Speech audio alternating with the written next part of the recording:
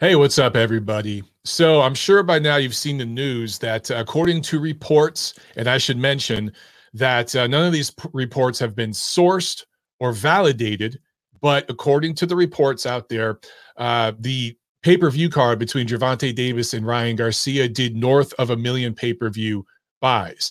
Now, there's some argument about the exact figure. Some reports say 1.2 mil, some say 1.4, some say it's way, way higher than that, some say it's lower than that. Honestly, I don't care. I don't care about bickering over a few 100,000 pay-per-view buys. The reality is, I think it's safe to say this did north of 1 million buys. And I'm good with that figure right there. We could just say this was a 1 million pay-per-view buy, a promotion. And that is very, very significant. That means that it was a very successful promotion. I should mention the live gate did very well too. The ticket sales did very well and generated a very successful gate. So this was a successful promotion top to bottom. You can argue whether it was a very good card or whether the main event was a good fight or not. I'm not even here to argue that. I want to look at the actual way that we got here and try to figure out how we can duplicate it again. Because what I see happening right now on Twitter and everywhere else is the typical mental masturbation from the fanagers and the pocket watchers. You know, hey, this means they made 20 million. No, they made 40 million. What, arguing over money, or the typical hype job guys in the media that particularly, you know, they hype up different promotions, you know, depending on who it is. But your typical hype men in the media just talking about the pay-per-view buy rate itself. And they're all mentally masturbating over numbers. But nobody's really asking questions and doing a deep dive, again, as to how we got here and how we duplicate this again, how we keep it going. Because this was very, very important, very, very significant. Two young American-born fighters that haven't really proven themselves against elite level opposition, if we're being honest. Now, I talked about this and I got in so much trouble for it, but it's true. Neither one of these fighters, but particularly Ryan Garcia, have not fought elite level opposition. They've never been rated number one in any division. They've never fought the number one, number two, or number three fighter in any division, right? They've never been a unified champion or seen as the legitimate champion of a division. They've held belts. Davis has held belts. I think Garcia's held interim belts and stuff, but they've never been seen as the guy, right? So even though these guys weren't the most proven fighters and maybe the most established fighters in that regard, they still trended and they put together a promotion that broke through to the mainstream. That is really significant and important. And we need to try to understand how we got here. So right now, a lot of the media guys, the hype men in the media, they are talking all about Gervonta Davis, which I understand. He won the fight, obviously. He won big. It was decisive, right? Which his stock definitely rose in this promotion and with the fight result. Ryan Garcia's stock probably took a hit. It probably took a hit here because of the way he fought, and a lot of people felt he quit in the ring. You know, I don't like that word, but that's a semantics thing. Anyway, for both of these guys going forward, the question is, can they duplicate this sort of business again in the future? And who would they have to fight to do that? So I'll get to that in a second. But a lot of the guys in the media, again, focusing only on Gervonta and are talking about, I saw a couple headlines, I think IFL, ESPN, just those kinds of outlets saying things like, you know, the success of this card is the Gervonta Davis effect. It's, you know, Tank Davis did this. He's the new guy. I understand why they're doing that, because they're suckling at the power teat. That gravy train is going to be that's their meal ticket. That's how they're going to eat over the next 4 or 5 years, as Tank is the guy now, the commercial face of United States boxing. So I get that.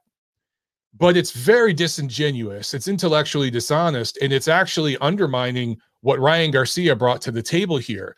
And the reason why I feel the need to mention it is because I want to see the business of boxing be able to duplicate this success. To be able to do that, you have to pay attention to the nuances. And figure out how we got here. So when I look at these two fighters, track record wise, Ryan Garcia had never fought on pay-per-view before. Tank Davis had fought on pay-per-view, I think 5 times prior. It was either 4 or 5 times before this. And Tank had fought American fighters, Mexican fighters, Dominican fighters, Cuban fighters, all these different guys from the UK. And on pay-per-view, I think it was mostly American fighters. But he had fought different demos, and he could never break through with the pay-per-views. Now, he was a proven ticket seller. Tank has sold out arenas, or if he hasn't sold them out, he's been very close to it. He's done very good, impressive gates in ticket sales in multiple markets. So he broke through as a ticket seller, but he could never break through into the mainstream with the pay-per-view sales. And I've talked about this a lot. Gervonta Davis's fan base is very passionate, very, very loyal, very loud, right? But it's niche. It's a niche fan base. It's not a mainstream casual fan base. That is what Ryan Garcia brought to this promotion. Ryan Garcia, if you look at his social media following, it's tens of millions of people. If you look at TikTok and Instagram and all that stuff, right? He brings tens of millions of people. And when you sell pay-per-views, it's not necessarily how proven you are that's going to sell a pay-per-view. It's how popular you are, especially in this era of media, in the social media era of boxing. We're now in that era, right? And what's significant about this promotion and the success of it, and the thing that everybody keeps overlooking, and I can't understand this, how people are just not seeing this. This is the first time in the social media era of boxing, the first time in boxing history, that a legitimate mainstream boxer built entirely on social media, which Ryan Garcia was. His brand was not built on television. It was built on social media. That's where his fan base was built, right?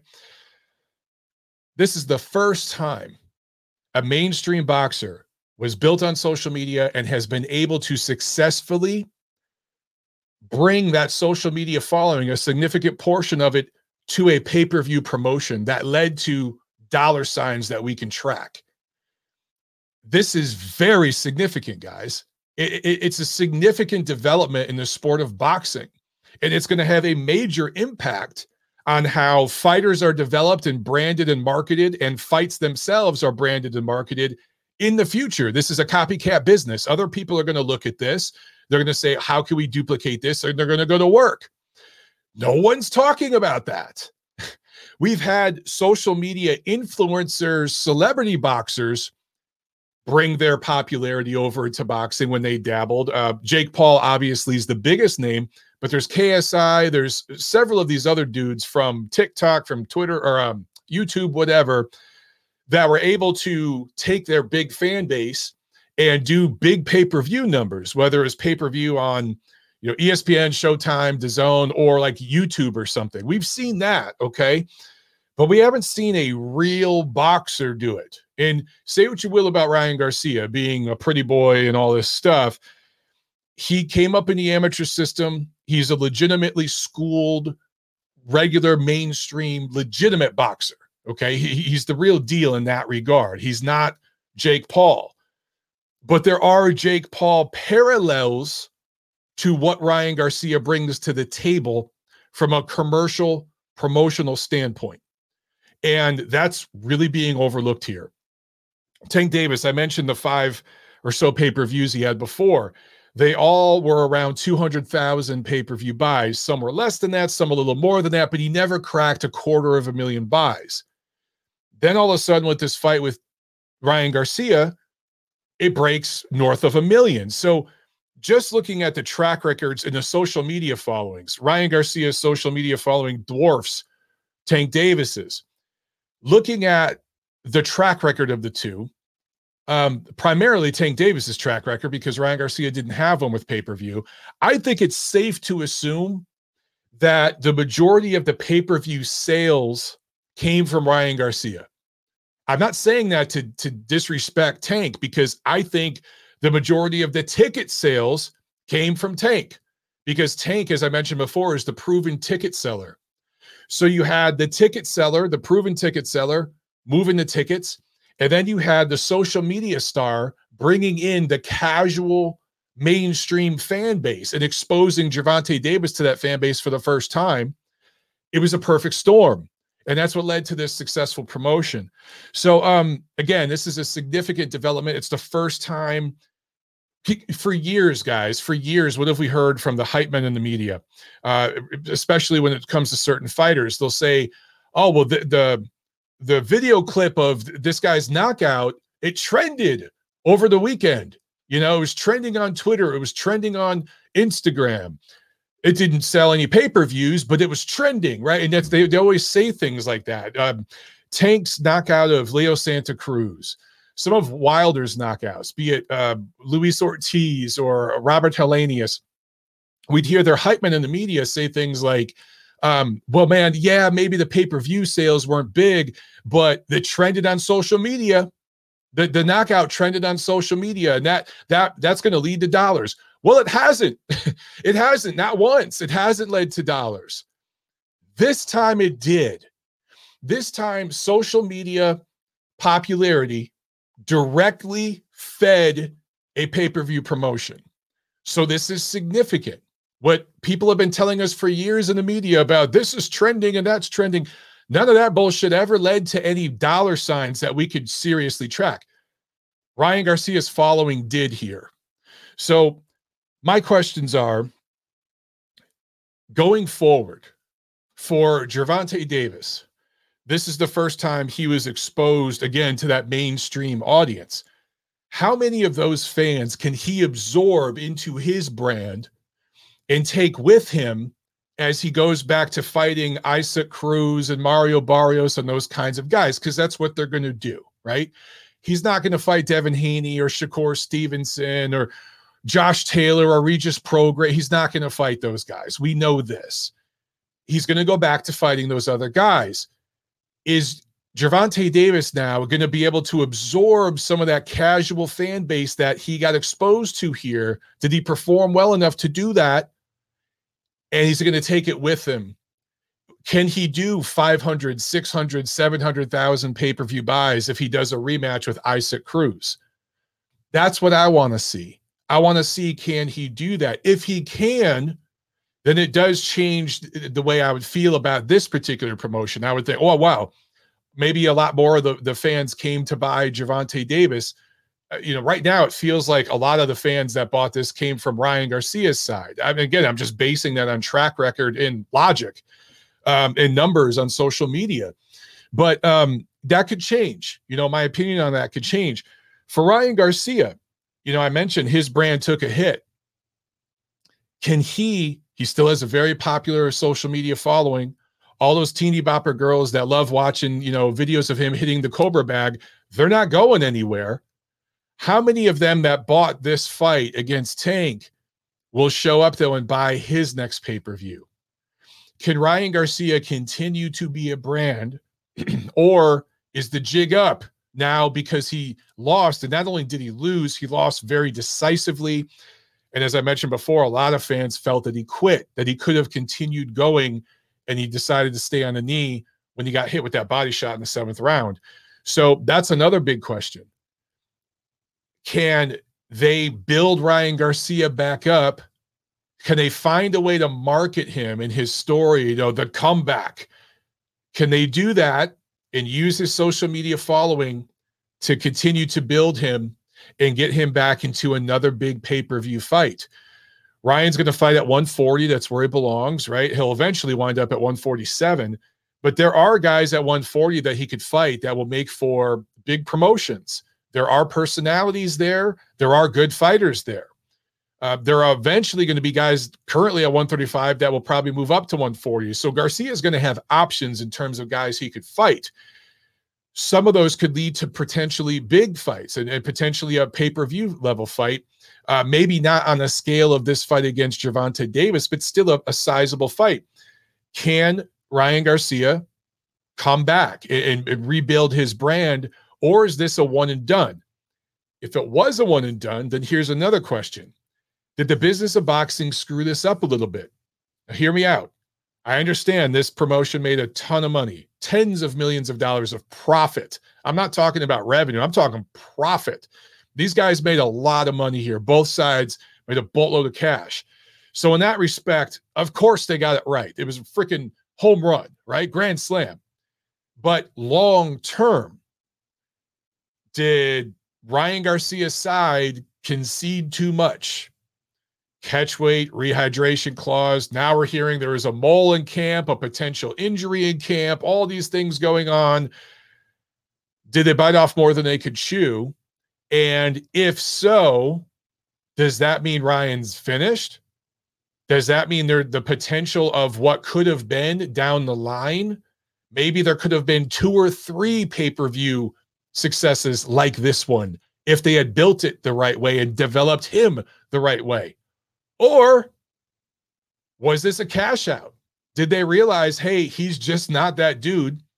He's not that dedicated to training. He's more dedicated to be a social media influencer. Let's cash out now while the iron's hot. We'll make any concession we have to because we know this is going to sell and we can get a boatload of money. Everybody gets paid. Golden Boy gets covered under massive contract with him. They're in the black for a while now. It could be either one. Only time will tell. But these are all questions that, like, I'm not seeing any of these posts, these articles that guys are posting. No one's asking these questions. They're just salivating and masturbating over the numbers. So anyway, yeah, I think that's all. I'm trying to think if there's anything else I wanted to put out there related to this. I mentioned this in the video I did last week. Both fighters, their teams, the promotion, they all deserve tremendous credit. Again, as far as a promotion goes, they knocked this one out of the park.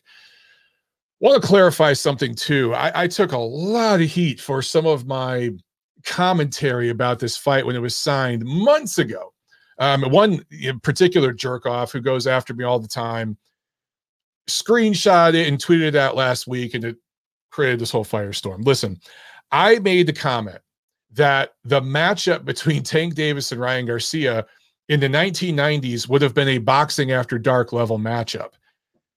When I talked about that, I was not referring to their popularity on social media. Social media didn't exist in the 90s when Boxing After Dark was out. So obviously, you can't even make that comparison. Only a moron would. So for anyone to interpret that from my tweet just reveals their stupidity or their dishonesty. What I was talking about clearly and obviously for anybody with half a brain was their level of accomplishment coming into this fight. Regardless of how you slice it up, okay? Neither one of these guys proven against the best. Neither one of them, but especially Ryan Garcia. This was 2 young, undefeated American fighters, contender level. I call them contenders. That triggered people. Look, Tank is a 135 guy. Garcia is a 140 guy. The champ at 135 is Devin Haney. The champ at 140 is Josh Taylor. Those are the champions. These 2 guys are contenders. That's it. It's pretty easy, those semantics. Pretty easy to follow. But 2 young, undefeated American contenders, not proven yet against the elite, but popular. That is exactly the kind of matchup that in the 90s would have been on HBO Boxing After Dark. Everybody with half a brain could recognize that. People got so upset at that and took it almost like a personal attack. Guys, all I was trying to say is the landscape of this sport has changed. The way it's marketed, the way it's branded, the way fighters are developed, and when they finally step up many times, it does go to pay-per-view like this. This was the first real test for both of these fighters. This was the first time that either one of them was in there against a guy that could really hurt them, really beat them. They had some tests as they developed as prospects, contenders, Reggie belt holders. But this was the first time in their pro careers that they were in there against a guy that could really, really knock their lights out and pose a real threat. And if you want to see proof of this, just look at Gervonta Davis and his team demanding the stipulations on the weight that they did with Ryan Garcia. That says it all. They knew what they were in against. So anyway, that's what I meant with that. Okay, I just want to clarify that for people who might be confused. Anyway, very successful promotion. This does change the game because this is the first time that social media influencer branding has been used to develop a real boxer, and they were successfully able to translate that into literal dollars, pay-per-view buys. This has never happened before. It is significant. That, to me, is the headline here. That is the story. I'd like to talk about this more. So let me know what you guys think about this. Comment below. What am I missing? What am I overlooking? What am I getting dead wrong? I'm sure there are things I'm totally missing here, but I just want to know, how can we duplicate this again and again and again? This worked. Whatever happened here, whatever magic came together, it worked. It worked very, very well. And for the first time in a long time, it was two American fighters. It wasn't Wilder and Fury, an American versus a British guy or something like that, right? It was two American fighters doing this. This fight was everything that Spence and Crawford should be, right? Including the fighter ages when they actually fought. But how do we repeat this? How can we duplicate this success in the future?